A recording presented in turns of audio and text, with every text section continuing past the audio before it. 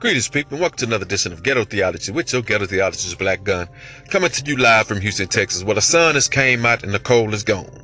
So on that note, people, let's get into the lesson for the day, which is responsibility. It's a word that has a two-part meaning, but it's also threefold when you break it down by true definition. So let's break it down. Responsibility. First, you have your response. How you respond. Your ability to do so, which will land you in the cause of your responsibility.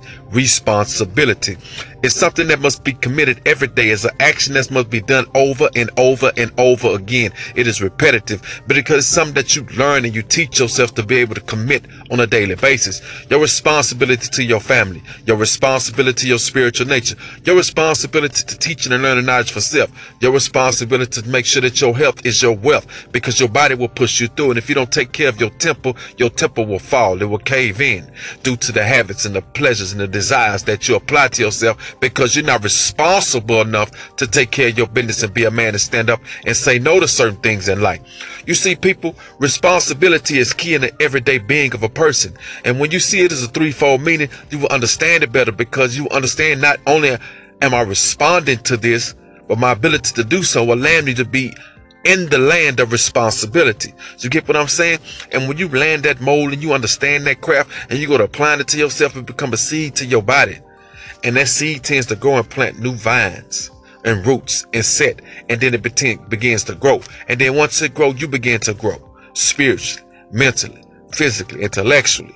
You get what I'm saying? Emotionally. Every part of you, you're responsible, and your response and your ability to do so, understanding your responsibility, is the goal.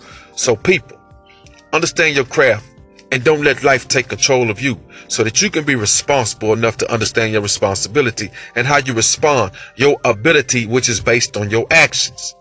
Your response is your emotional response, your intellectual response, your response as a parent, your response as a husband, your response as a son, your response as a brother, leads to your ability to do so on a daily basis. See, a lot of people get caught up, man, and they say that, man, I'm only responsible for so much.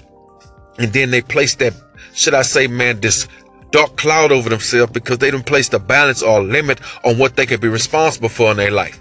You're responsible for your actions that you commit, the words that come out your mouth, the company that you keep. You are responsible, and it's up to you to respond and have your responsibility to be able to be a man and do so and take care of your business. Because this world can be a dirty place when you don't understand your responsibility. That's just like President Trump. He doesn't understand his responsibility to this nation, but his response is uncanny, and his actions shows that he doesn't have the proper tools to be in office to have that responsibility. You get what I'm saying? Now, do you follow me?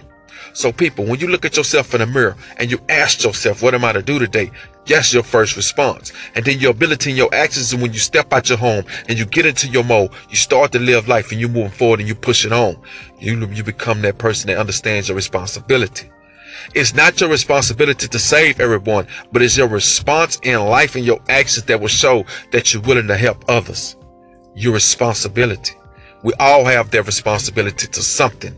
It's up to us to mold ourselves and our craft along with that and become better as human beings, to show love, to spread love, to look at other people in other lights, whether they're gay or straight. In my eyes, that's their lifestyle. They choose to live it. They got to deal with the backlash of it. I choose to be a heterosexual male. I got to deal with the backlash in a lot of eyes of others that me dating straight women, put my penis in them. It's the whole ideology. And then we look at them as the man on man, the woman on woman. We don't figure it's natural. They gonna figure we natural. But it's our response to it and our actions that will lead to us understanding what our responsibility is to the call and teaching and education people on it. You get what I'm saying? Everything has a mold in the past that have grown. And yes, I put that out there. But at the end of the day, people, make sure that your path is filled with beautiful grass. Make sure that you keep it cut.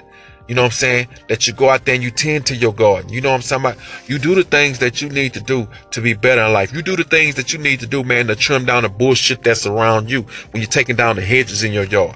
Make sure that you keep your tree cut enough to where it gives you enough shade to take care of you and your family. You can't shade everybody. You can't cover everybody with your warmth and your love. It's just not going to happen. But it's your responsibility to try and do so with those around you first and foremost, so they light can shine and your love can show through them, through others.